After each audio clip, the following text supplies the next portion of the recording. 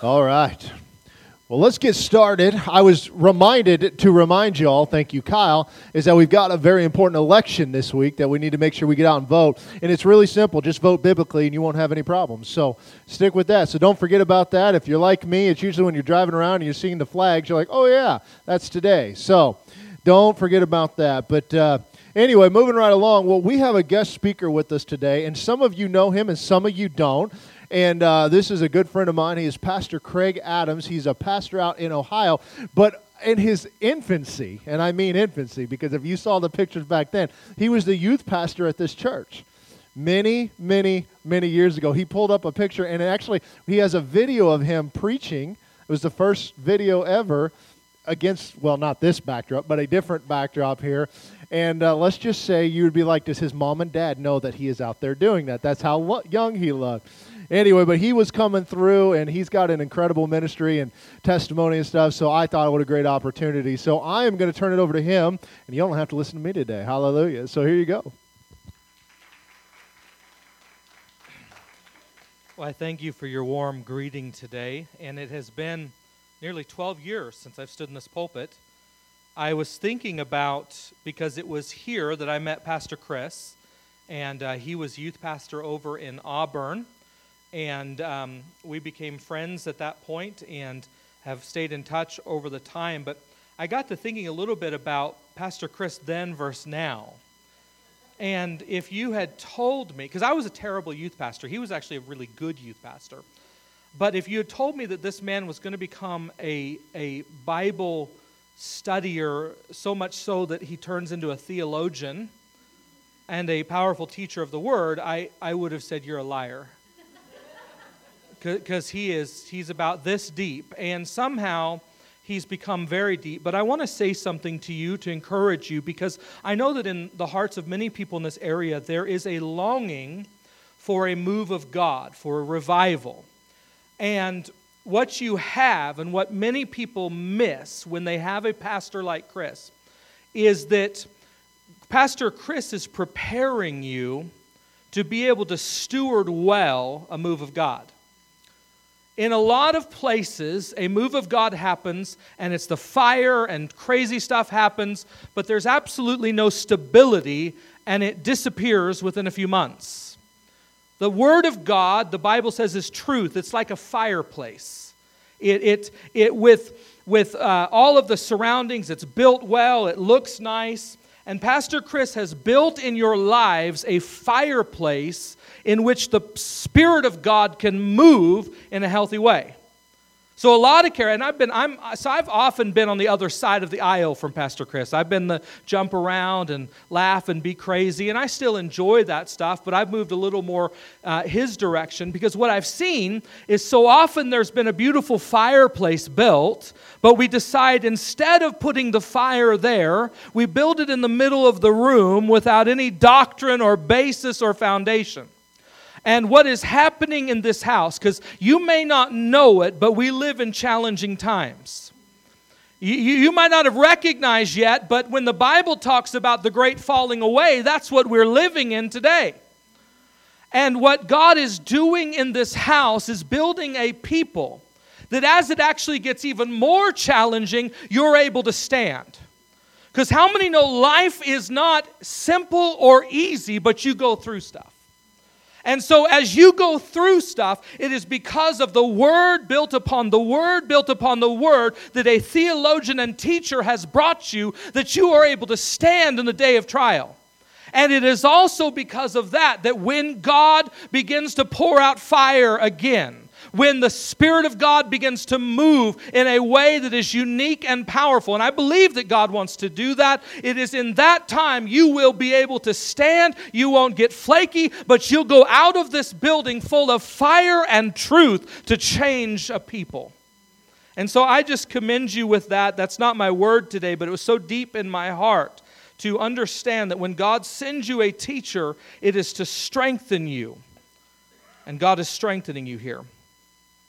Now, I want to minister today on the demonic. And I'm not a demon chaser guy. In fact, most of my ministry, I have been very ignorant of demonic entity, of the weapons of the enemy, because I've always been, well, we just stand strong and he can't touch us. And the longer that I've been in ministry, the more I've seen where people who seemed untouchable were touched, the more where my own life has had attacks and I didn't understand why. And as I began to study this out, I began to recognize that we have a mistheology around the demonic, which causes us to ignore his hand, and when we don't see it, when we ignore it, we don't stand against it. And so he ends up having free reign in our life. The Bible tells us, Paul said in Ephesians, he said, don't give place to the devil. That wasn't written to unbelievers out there. That was written to the church. What is that saying? It's saying that it is possible and actually probable that in our lives we give place to the devil. I was studying this out, and recently in our church I did a long series on this, and we saw some amazing testimonies out this. But as I looked at it, I recognized that the demonic realm has two main objectives that it wants to have. Number one is it wants to keep people from coming to Jesus. And you see it all over out there, hardened hearts and people being pushed away. And we were talking about this yesterday, but there's people worshiping Thor. And I'm like, that's a Marvel character. What? Like, that's weird.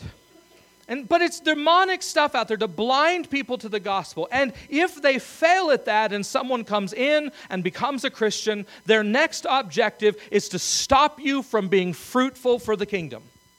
And they've gotten good at that. I used to say, and I still say this, that Christians could not be demon-possessed. That's not an untrue statement. When you belong to Jesus, you're his possession. But when I began to study this out and I began to recognize some deeper things, the word that is translated demon possession is the word daimonidzanai.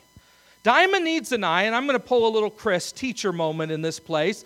If you break it down, the word daimon, of course, means demon, and idzamai means to essentially be taken by something. And so the greater translation is not demon possession, but demonized.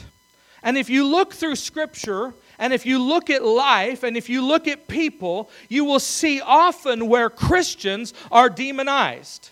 So where's the line between possession and demonization?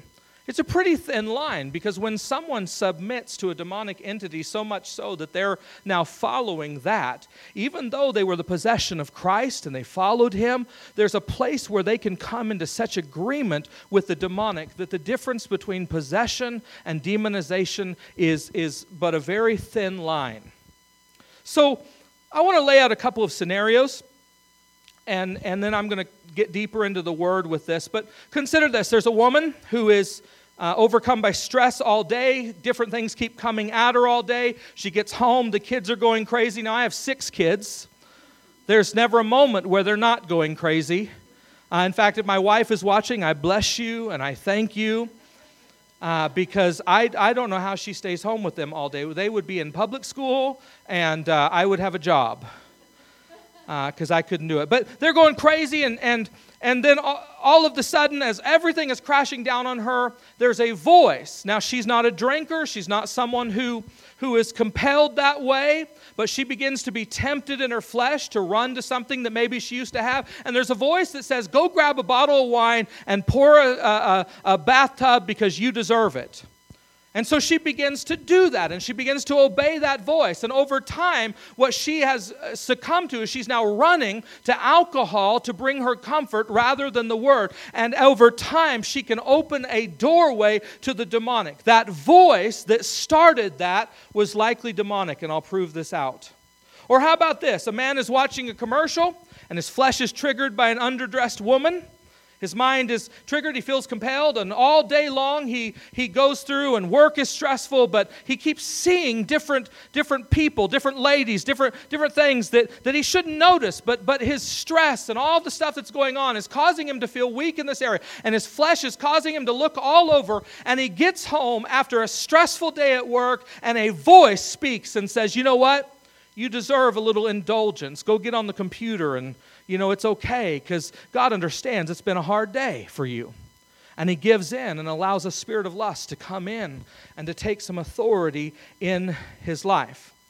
What tells us that this is a demon? A demon, and I'll give you a definition today, and I'm not going to go deep in this, but a demon is simply a person without a body. And I don't want to get into the origins of it. Just understand a demon is a person without a body. If words come into your mind that entice you towards something that is not of God, and it doesn't seem like your flesh, it's not normal, and it pushes you away from God, it is likely a demonic voice looking for a way to enter your life. For example, you're walking in front of someone, and you see them drop a $20 or $100 bill, and instantly a voice, and it's a voice, it's not even just a thought, but it's a voice, says, pick that up and don't tell them. They wouldn't tell you if you dropped it. Likely, and most of us wouldn't fall for that, but likely it is a demonic voice. Demons are defilers. They make you feel dirty and unclean. If you're ever, I don't know if maybe you've never had this, but if you've ever had a time where you're worshiping God and a word you don't even use comes into your mind, a filthy word or a bad thought or something that's just not of God, and it comes into your mind. So often that is the demonic trying to distract you from what God is doing. Now, go with me here. How many of you, a great show on Amazon Prime or Hulu or whatever you watch, you can stay up and watch it all night. You can watch episodes, they call it binge watching, over and over again. But the moment you pick up the Word of God, within minutes you're asleep. Do you know that could be the demonic triggering sleep in your life? And if you cut it off, you'll see a difference. You know how I know? When I read that, I thought, that's the dumbest thing I've ever read. There's no way. And yet, when I began to pay attention to my own life and my own study and I began to cut off any influence and say, I reject this, all of a sudden I was able to go more in the Word than I had before without tiredness. We need to distinguish quickly between flesh and the demons, because the flesh is your old carnal nature. Demons are persons that want to move in and occupy parts of your personality. They want to have influence in your life. It's kind of like the flesh is the old dead body, and the demons are like vultures, and they come and surround that old person who you used to be before you were born again. A demonic spirit can strongly influence or pressure you to sin, but it cannot force you to sin. This is why the Bible always refers to the different sinful acts as works of the flesh. Your flesh comes into partnership with the demonic, and if you submit to that voice, that opens the doorway to the demonic in your life. When you look at the works of the flesh, it says they're evident: adultery, fornication, uncleanness, lewdness, idolatry, sorcery, hatred, contentions, jealousies, outbursts of wrath, selfish ambitions, dissensions, heresies, envy, murders, drunkenness, revelries, and the like, which I tell you before and I told you in the past, those who practice such things will not inherit the kingdom of God. These things are the works of the flesh.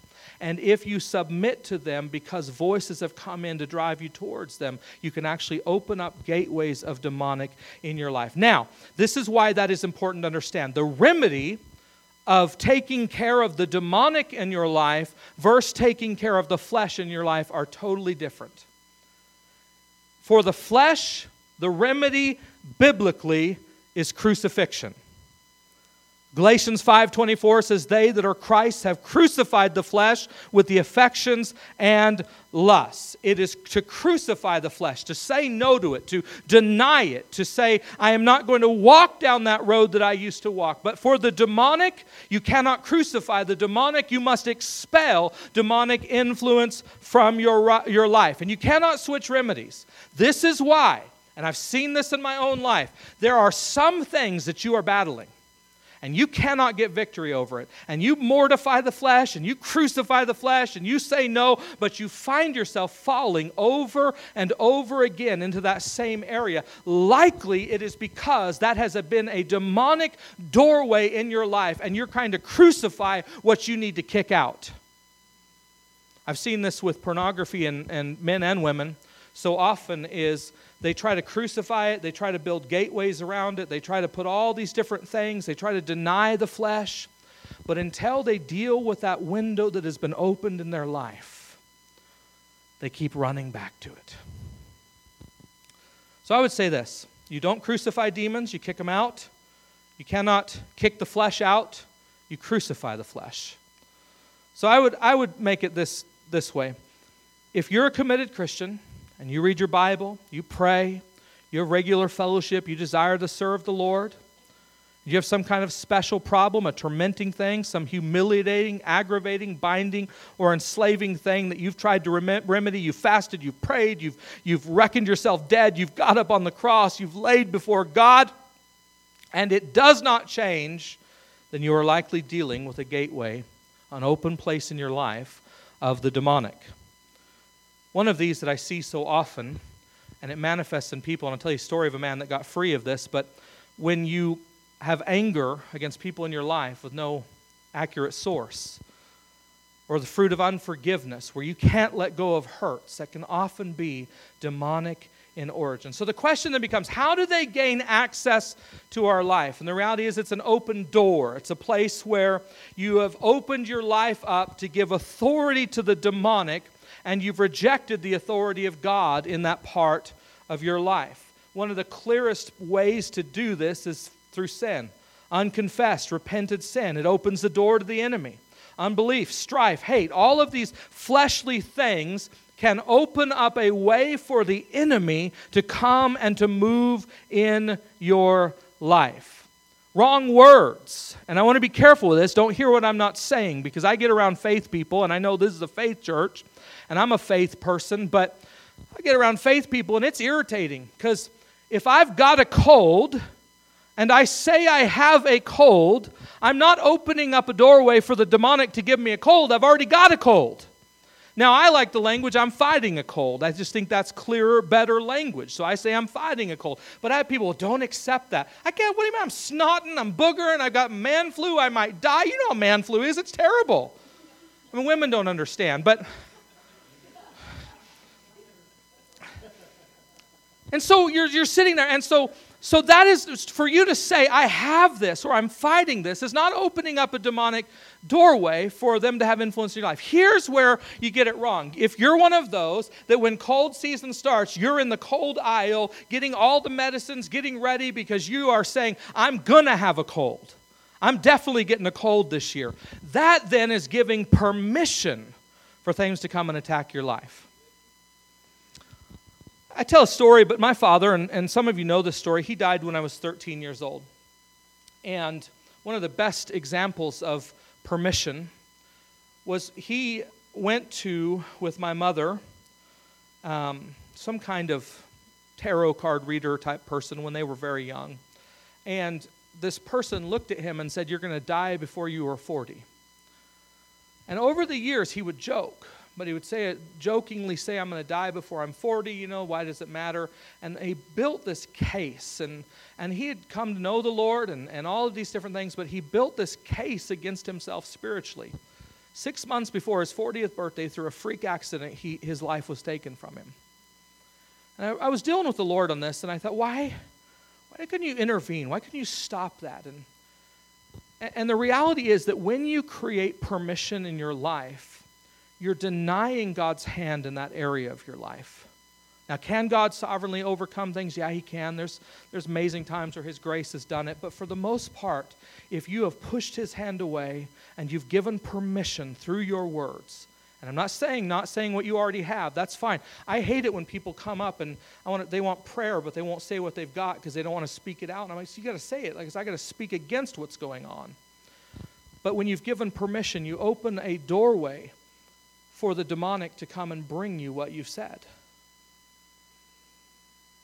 There's a lot of things to this. Words of fear, unbelief. And we often get in that arena what we say.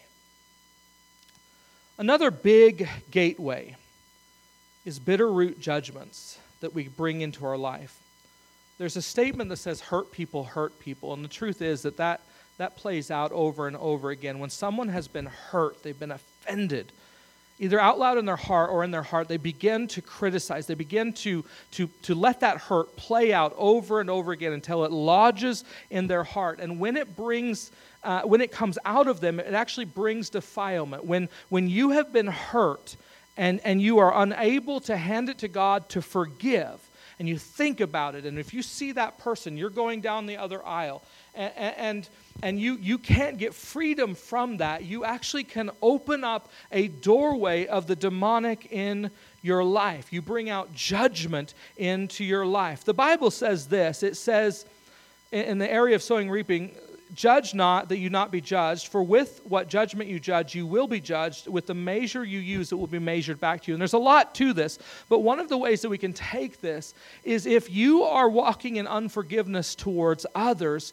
you will have an open gateway of unforgiveness in your life. It'll create all kinds of problems.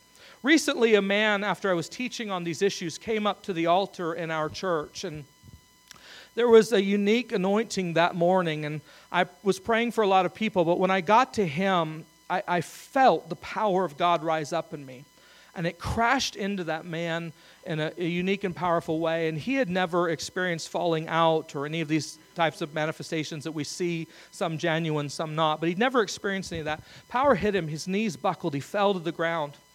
And I didn't pray for deliverance for him. I just prayed God touch him. But over the week after I had preached that message, it had been going over and over in his mind that he was harboring unforgiveness.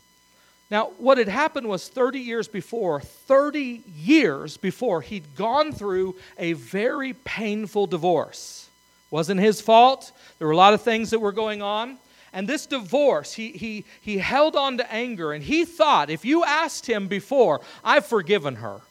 Now you can tell that he hadn't forgiven her. But he held on to that for 30 years. Now, here's a Christian man, comes to church every week, very involved. If you look at him, you'd say he has a soft and sweet spirit, a good man, someone who worshiped God, someone who was on his way to heaven. But in one area of his life, he was harboring this anger. And when the power of God hit him, as he was on the ground, he released that anger. And he said, God, I repent of holding on to this. And I see it now. And I thought I had gotten over this. And when he did, a spirit left his life. And what is amazing, because he testified 2 weeks later, he had walked with a severe issue in his hip, and I don't know all that it was, but not only had that spirit caused him to continue in anger and unforgiveness, and there were times where he would blow up at his family, I didn't even know, blow up at people for no reason. Anger would hit him. Not only was that spirit causing that in his life, but it was causing a physical issue, and both left when that spirit left. And he came to me the week later, I sat in the foyer talking to him, he said it was like being born again. The power of God has come into his life and he's free. He didn't think, because we've been told, and maybe you're not told that here, but I grew up in a thing where we're Christians. Once you get saved, the demons can't affect your life in that way. They can't follow you around, and you can't be demon-possessed. And I still hold to that, but boy, you can be demonized and still be a believer. And here was an example of that. And a month later, he's still powerfully free. That same Sunday, there was a man there, another Christian, good Christian man, someone that I want on my board that, we've talked to and just a strong follower of Christ. But there was one area of his life where he held on to this need, this drive to have nice things and to make a lot of money. And it wasn't a godly ambition. Godly ambition's good. If you got a business, you need that. You want that thing to thrive. God wants it to thrive. To drive and push forward. But he would give up important things in order to try to make this thing take off. And he didn't realize, but in that he had given access to a spirit. He called it mammon. I don't know what it was called, but a spirit that was driving him to run after the wrong things and to forsake the good things and to be focused continually upon what he has and what he's making and what others are making. And that Sunday he came up. And again, I felt that power. I laid hands on him, and I didn't pray for deliverance. I didn't know why they were coming up. There was just an anointing in the room. And God took him down to the floor, first time in his Christian life that he'd ever had that experience. And I don't mark that as an important thing, but it was unique in his life. And as he was on the floor, he recognized, he saw the spirit that had attached to him, and he let it go. He cut it off. He said, no more. And the joy that came upon his life. And right now, he's in a different job. He's not making as much, and he's trying to come into he's come into contentedness for the first time because the business is struggling. But he's happy, he's serving God, and things have changed. These open doors to the enemy, and bitterness is a huge one, opens up problems in your life. A lot of people have stuff even going back to their childhood. Maybe your parent wasn't there for you. You were neglected as a child. This can become a bitter root that you take into future relationships. And your spouse can be at the receiving end of undeserved anger because of what you experienced as a child. Bitter roots are not the hurtful or terrible things that have happened to us. They're not the sins of those who have wronged us. The bitter roots are our sinful response to what has happened to us. Nobody gets through this life unscathed. We all have pains. People reject us. People cause us pain. People betray us. And if we can be like Jesus, we keep a clear and closed door to demonic entities. But it is hard to be like Jesus. I grew up in a family, man, you remember stuff. I remember a spirit when I was a child, and I've only now recognized that this was a spirit. But I remember one time there was this hotel owner, and I was probably 10, and my cousin was 11, and we were staying at the coast, Oregon coast. And this hotel owner was just an absolute jerk to us the whole week, and we didn't get mess anywhere and different things, but she kept blaming us for other people that were doing. She'd go knock on the door at 6 a.m. to scream at my aunt and uncle, and it just made me mad. I was just angry. And I remember all the way home, a 5-hour drive, I was thinking, I'm going to become really good at business. And I'm going to buy that hotel. I'm going to figure out how to do it where they don't get all the money, and I'm going to bulldoze it and give it back to them so they have nothing. Here my little 10-year-old brain was coming up with a plan to wreck these old people's lives. That kind of bitterness, that kind of judgment, these old people were just cranky old people. Some of those are here. Cranky young people. There's one preaching right now. But you get that thing, and it opens up a door, and you think about how to hurt other people. And maybe some of you have buried it, but there's that open doorway. There's just that little bit of something that comes out of you. And because you have come to the thinking that I cannot be possessed, then it has to be flesh, and you try to deal with it as flesh over and over and over again. And this is something that I've recently begun to see wild freedom in people's lives, because I was on the other side of that. I was on more holiness, more flesh, crucify it more, get right with God, get to the altar, we'll pray, we'll take care of it. And people would get up, and the power of God would hit them, and they'd run out and do the same stupid stuff over and over again. I get tired of laying hands on people, watching them fall, watching them experience God, watching them go through stuff, and nothing changed. And I had no grace, because I thought if you could just get on your knees and submit to God, then you would have no issues. Just crucify that flesh. I wasn't really looking at my own life to gain evidence of that. But when I began to see that there's two sides of this coin, that some of our problems are flesh, and actually it's the genesis of all of our problems, but some of them have begun to become open doorways to the demonic, that unless we close those doors, those battles are going to keep attacking over and over again. And it's not their fault. What they're getting is keep crucifying. But you cannot crucify the demonic. You have to expel it. These bitter root judgments, these things that happen, the stuff that happens to us, our parents weren't good to us, someone hurt us, these things come over and over into our life. And they cause us to think the wrong kinds of thoughts. Jesus wanted us to deal with it this way. He said, just as you want men to do, you also do to them likewise. But if you love those who love you, what credit is that to you? For even sinners love those who love them. And if you do good to those who do good to you, what credit is that to you? For sinners do the same. If you lend to those from whom you hope to receive back, what credit is that to you? Sinners do the same. Receive as much back, but love your enemies. This scripture, I'm not a huge fan, honestly. I get up to that part, and I'm like, whatever, okay, yeah, give away, blah, blah, blah. But then it gets to this part where it says, okay, love your enemies. Oh. Okay, well, can we stop? Can we stop there? Do good good and lend, hoping for nothing in return. Not just accepting nothing in return, but hoping for nothing in return. And your reward will be great, and you'll be sons of the Most High, for He is kind to the unthankful and evil. Therefore be merciful, just as your Father is merciful. You ever prayed those prayers, God, get them? God's like, I didn't get you. Pray that prayer like, God, bless them with a new car. Let it come out of heaven in a holy and righteous way and fall right on top of them. And I prayed those prayers, a lot of new car. Nobody got them. But God's like, listen, I'm merciful. I'm even good and kind to unthankful and evil people. So you do the same. But we don't. And when we don't act like God, when we act like the other side, we actually open up a doorway to the other side. Well, I will forgive, but I won't forget. What are you remembering then? What are you holding on to then? What kind of power is that holding over you?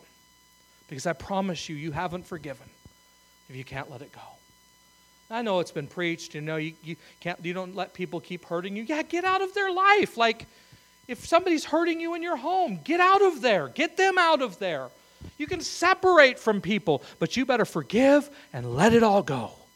Because that's what God does. Aren't you thankful that God forgives all your stuff and lets it all go? You know what happens with so many people? They don't believe that God can do that because they know they can't. God can't forgive me. I've gone too far. You know what the root of that is? It's the demonic, bitter root judgment that you've done against others, and now it's come back to yourself. And what happens is you become, here's some examples. A bitter root judgment is this: I'm a worthless person. I can't do anything right. I won't try because I can't get it right anyway. I'll never succeed. I'll never be able to get success. Or people close to me will control me. People close to me will hurt me. I won't let anybody in. I can't need you. You let me down. I'll never get out of debt. I'm a burden. I'm baggage. I'll leave you before you leave me. I don't want to be part of this family. People can hurt me, so I got to shut them out. I'll never forgive my mom or dad for messing up this family. Mom or dad is cold and unaffectionate. No one wants to hear what I have to say. Bitter root judgments. We can have those against God. God can't love me. God is good to others, but not me. I'm too far gone. And it opens up lies of the enemy to stop us from running to Him over and over again. So how do you deal with bitter roots like this? First, you got to recognize them. This is one of the hardest parts for Christians, because we love to put on that Sunday morning mask. Not Pastor Chris. He didn't have any masks. He the same all the time. Sometimes I wonder, we could have a couple. No, I'm just kidding. But that reality, that I'm going to live the way that I am. I'm going to be myself. I'm going to keep maturing. I'm going to keep going after God. But you're going to see me for who I am. That's what God wants. You know that's what John said. Confess your faults to one another. The prayer of faith will raise you up. How many churches have you been a part of where you could really confess your faults and know you were going to be safe and protected, and the people would lift you up in prayer so that you could see healing? That's God's design. No masks, no perfection, coming in with our faults to gain freedom, because that's what God wants for us. But everything we withhold from one another and withhold from God, we cannot get freedom in. So we do that with these bitter root judgments, these things that we hold on to. First thing you have to do is forgive the offender. Could be a person. You could be offending yourself with those judgments, or God. Repent of the bitter root judgment, that wrong expectancy. Repent of any other sins that are going on which cause you to form that judgment. Break any ungodly, and I might get into this a little bit, soul ties. I don't like that word, but there's not a better one. That is connecting you in bitterness to another person. Tell any spirits that have taken advantage of your life through this that they must go in Jesus' name.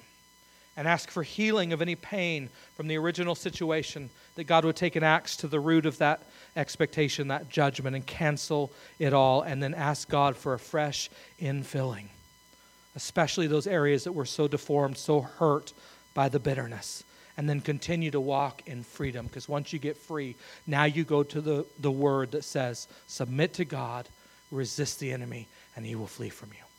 But you've got to cut the stuff off first. What is a soul tie? We have a clock in here. We doing okay today? I don't know. I can close at any time. Yeah, that's good. I got 2 hours or 30 minutes of good material to take 2 hours to get out. So, a soul tie, it's not a great name, but it's really a bond. It's a relationship that can be established in your soul, in your body, that then creates a link between you and someone else. The clearest example scripturally is marriage. For this reason, a man will leave his father and mother, be united to his wife, and they shall become one flesh. You are, in your soul realm, tied to that person. Tied. And so what they bring into to your house, you are connected to. Now, I praise God because there's a grace for those who are currently married to unbelievers, that you don't have to walk in that. You can reject it, and you can be the grace covering over your house until your spouse comes in. So don't get rid of your spouse. Paul said don't get rid of them if they keep walking with you, but keep praying, and you can become the grace covering of your household. Genesis 2:24 says, make my joy complete by being like-minded, having the same... No, it's Philippians, I'm sorry. Chris is going to look at me like, what's going on? Having the same love, being one in purpose. We gain a link. There are godly soul ties. When you link in a church and you come into a godly link to a pastor, you're submitted, you're in a room like this, and people are praying for you, and you trust one another, you gain a godly soul tie. There's a transference of anointing that is actually a tie that is created between people. You can see this as you pray in a circle. Sometimes you can feel something happening within that circle, and there's a tie that is happening in the spirit between you and the people that are around you. But there's also ungodly soul ties. There's things that happen, and sometimes it is unjust stuff that has happened. I've seen over and over again young women who were abused by someone, and they grew up with an ungodly soul tie. They didn't create it, but it carried with them. And so that tie, that abuse, linked them to this person for years and years. And they may not have seen them, but they were linked to this person. And until they could cut off the bitterness and the pain and cut off, it was allowing spiritual things into their life. Ungodly soul ties that need to be broken. Forbidden sexual relationships, whether consensual or not.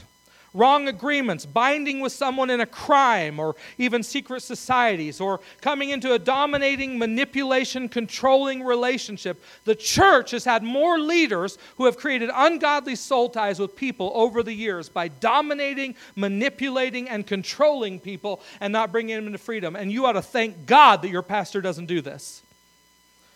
Domination characterized by abuse of any kind. Someone's violent, or they physically attack you, or I know that people that are tied to their parents, and it's often the mother, and the mother is manipulative and controls through emotion, and there's a soul tie that is there that unless you cut it off, it will drive you over and over and over again to the wrong things. And it's very difficult. How do you break ungodly soul ties? You pray a prayer kind of like this. In the name of Jesus, I break any tie to an ungodly spirit that has come into my life because of a tie established between me and the other person.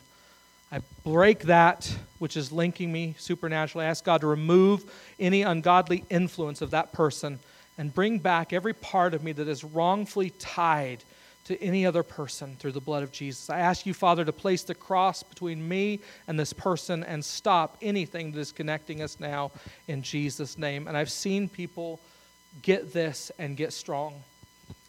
There's times that I've seen infidelity in marriages because of expressed sexual relationships that happened before marriage, and it opened up demonic entities of lust into people's lives.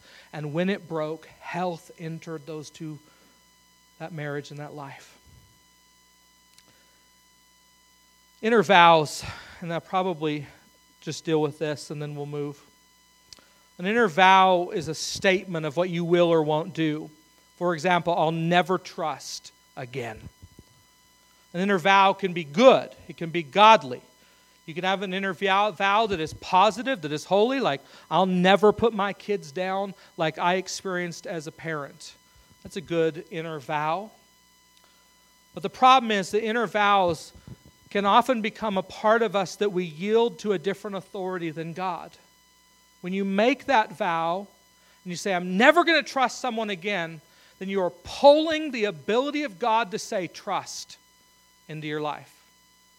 You are pulling the ability for you to submit. You're yanking that away and you're making a vow that you walk in.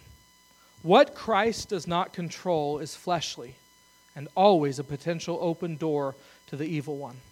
So many things are tied to vows, and they're so sometimes even flippant. But the deep ones are the ones that take root. And I've heard some like this: I'll never let anyone get close enough to hurt me ever again. I'll never accept myself the way I am. I'll never forgive blank for blank. I'll never give myself completely to anyone. I'll never get married. I'll never be like my father and mother. I'll be perfect, then maybe someone will love me. I'll be strong. I'm going to make it on my own. This one's so common. I will control my own life and be safe. I'll never ask for help. I'll never be able to trust anyone again. I'll never let this happen again. No one's going to tell me what to do. All of these things are inner vows, and many of them get made during formative years, and they shape us and shape how we are, and it creates a bitter root in our life that opens doorways to the demonic. Often these inner vows, when they're touched on, will create defense mechanism, automatic anger, bitter root expectations. I can't tell you how many times people have made a vow about authority and they become unpastorable. You can't lead them. You can't do anything. They're not going to submit. Listen, your pastor has to submit. He has to submit to God. He submits to you as a fellow believer. But God has called him as an authority. And so you submit. Trust that God has placed him here. And when people have said, I won't trust authority, and we are living in an age of that, there's a power out there that says authority is bad. Authority is evil. Don't trust authority. I'll never submit. And what you have done is you've yanked out of God's hands his ability to speak into your life, because there's people you need to submit to so that you can grow. There's people that you need to listen to so that you can get further on in life. And some of you are stuck. And you know how I know this? Oh, because that's so me. I don't like authority. I don't like being told what to do. How dare you? But if I look inside, often those voices are straight from God, telling me what I need to go forward and to make it. And when we get defensive and we get these expectations and all of this happens, it creates a doorway for the enemy to wreak havoc in our life. Let me say it this way. So many of us saw the pain and challenge of 2020 and all the things that were going on. And then we had these big justice marches and the BLM marches and all of this stuff. And nobody is going to say that injustice is okay and that we're okay with people being hurt and if there is systemic whatever. Nobody is ever going to say that. But the problem was that all of those marches in that era, they were gripped by demonic entities of a lack of submission to authority.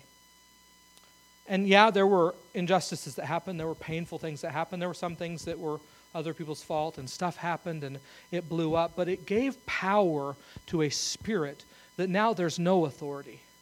No authority, so much so that basic biology isn't an authority. It's just that true. The schools are filled with trash and trouble.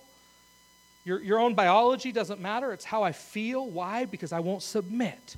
Not even to the basic framework of how I was created. I'm not submitting to that. I'm a cat today. So I need a litter box. I'm a lady.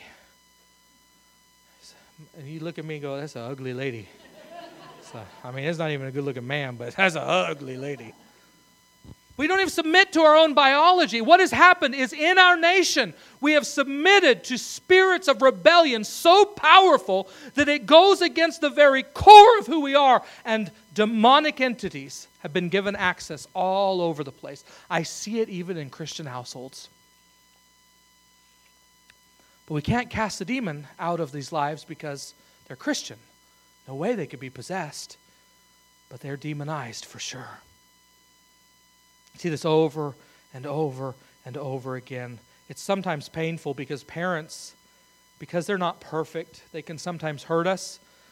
And children can make vows. And some parents really weren't good. And some parents even now are challenging and painful, and we can make vows. But we don't break it off because we feel wrong in trying to admit that our parents did wrong. Some parents are frankly evil in their behavior and childhood abuse and put people on. And I've seen this over and over again. Parents that beat their children down and you're not good enough. You'll never make it. You're terrible. But then they put some religious spin on it like, well, you got to submit to your father and mother. And then these kids have no ability, and adults, I'm talking about your inner child, some of you, to say that your parents sinned against you or were evil. And you don't want to let them off the hook. You don't want to let go of that stuff because you're afraid that biblically I'm supposed to honor them. First, you should never have blinders in regards to sin. Naming sin that has been done against you is not dishonoring the people that did it. If you're to be free of the pain that's been caused, you have to recognize this was wrong. Because the reality is there's some relationships that you have to put boundaries on that you've been unable to up to this point, and it has kept a tie open that has allowed demonic things to keep going back and forth and mess with you. You have to let an awareness come into your mind so that you can deal with it, put the boundaries up, and kick out demons that have come to take advantage of this. I'm not talking about getting revenge, because the Bible says this, don't take revenge, but leave room for God's wrath, for it is written, it is mine to avenge, I will repay, says the Lord. You got to address what's in your heart because of what happened to you as a parent. To truly be free, you have to forgive them, create boundaries to cut off whatever that is, and kick that demonic entity out. And parents are often the source, good parents even, can often be the source of our own insecurities because something they flippantly said when you were 13 that has driven you for years and years. And so a good prayer to pray would be, Father, I thank you for creating my father or mother in your image. With all my heart, I forgive them for not becoming all that you created them to be. I forgive them for following sins and say what they committed against you. I realize they needed healing like I need healing, and I'm now receiving from you. I accept my father or mother as they are, an unhealed person in need of grace. Thank you for all you created them to be. Your grace, would you reach out to them and show them your love so they can become the person they were meant to be? I look to you now for all the things I needed my father and mother to give me that they couldn't give. Heal me of the woundedness. Bring me to a place where I can love them with your love in Jesus' name. And when you do that, you cut that off, you forgive them, you confess your own sinful reactions, and then you break that. Whatever vow, whatever intrusion, whatever soul tie was created, you cut it off and say no more. That influence will not be there anymore. So we have these things that happen all in this soul realm, and the reality is that the demonic is always looking for a place to seek wrongful influence in your life, like a thief.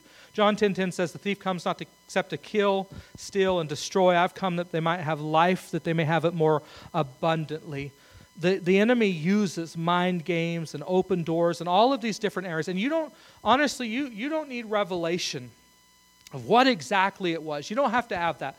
Because if you have areas of your life that are demonized, so you've recognized, wait a minute, I'm fighting this and I can't get victory.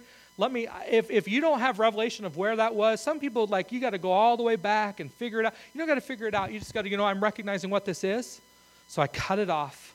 I ask forgiveness for my response, and I reject this demonic influence in my life in Jesus' name. Because here's the deal. All of this could cause fear. Oh man, they've got so much power. They only have power through permission. That's a truth that is never broken by the word. They have power through permission. You give permission through your words, your actions, things that have happened to you that have opened up wrong thinking patterns. But that permission you can stop, you can cut it off, and you can expel them completely and take dominion over your life. And this is what I'm on a mission right now, is to help Christians to recognize some areas of their life that they're still fighting in. They need to take dominion. I'm talking about godly, Holy Ghost, tongue-talking, filled Christians, people who are walking right, but they can't figure it out, so they've buried it way down here, and it keeps coming out and keeps messing with their life.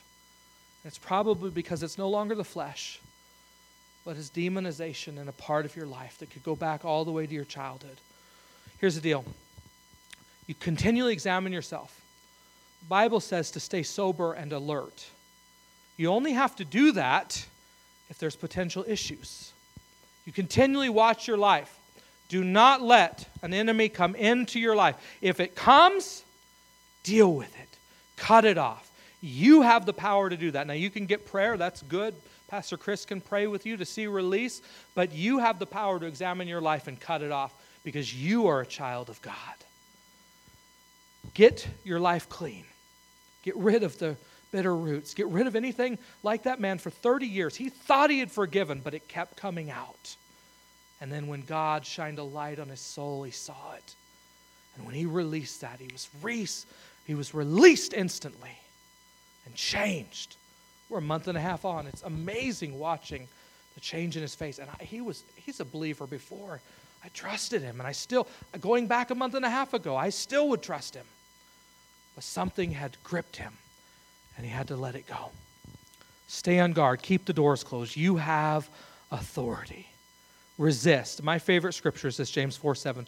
Therefore submit to God, resist the devil, and he will flee from you.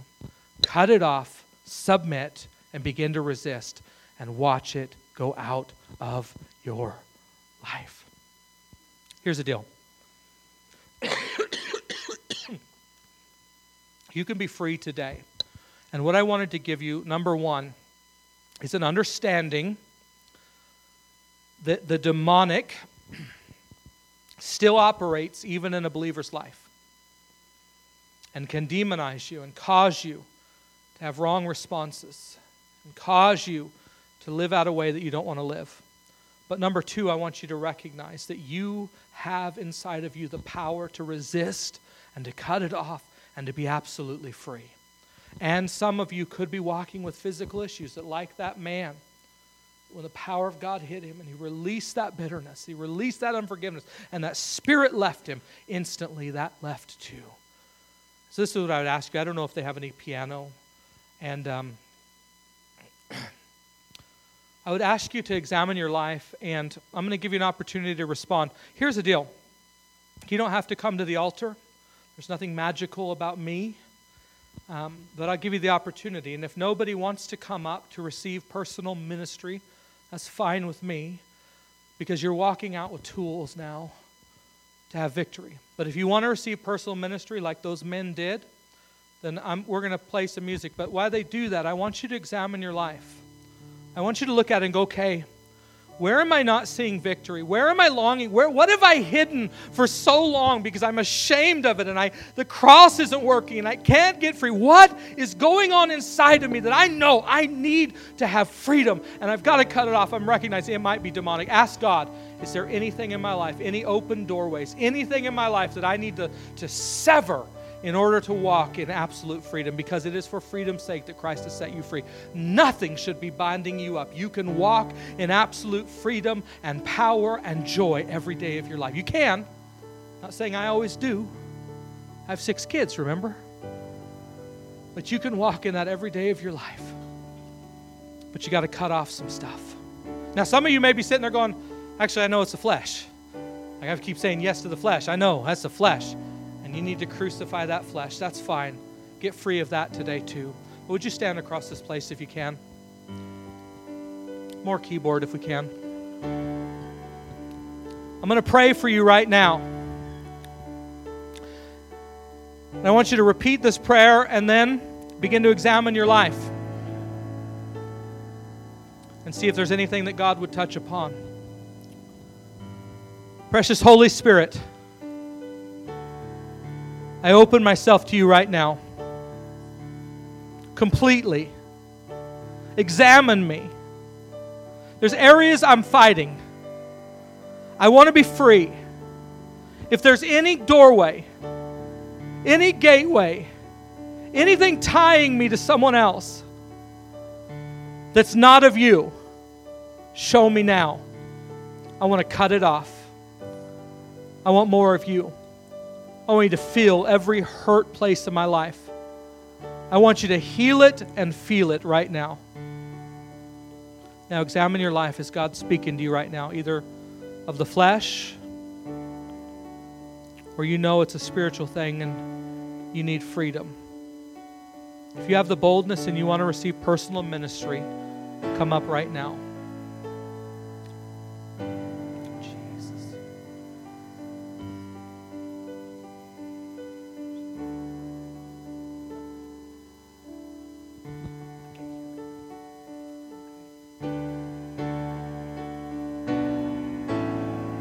Precious Holy Spirit, I ask for a unique anointing to come into this room right now, that there be encounters with you. Lord, I ask right now, I ask right now that you begin to flood this place with your power. Lord, not just that we feel something good, but God, that we could see absolute powerful freedom. I want you to play it like your life depends on it. Take the keyboard up way higher. This is for me. You guys just ignore me. It helps me to flow with God, and I want to hear it more.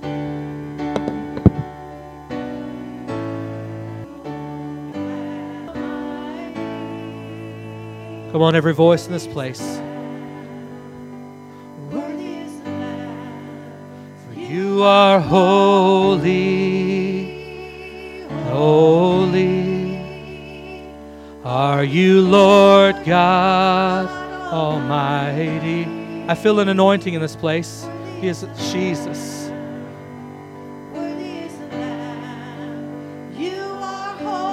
You are holy in this place, God.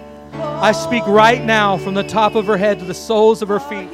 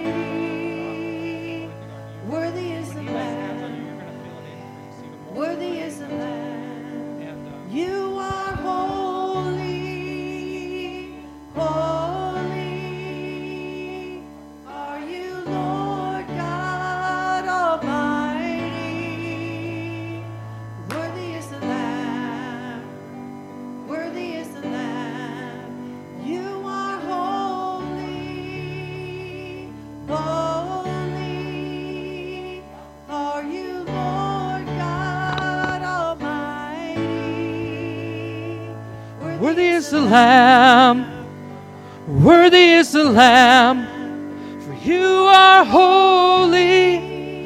Is there anyone else that wants prayer in this place?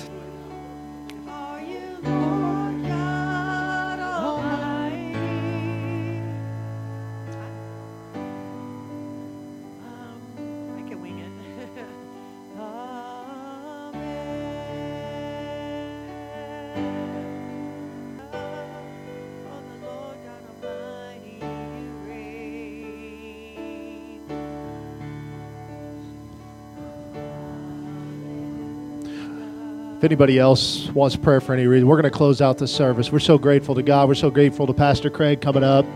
But if anybody wants prayer, we'll continue to pray. Over there. on the end there. But we're going to dismiss you guys.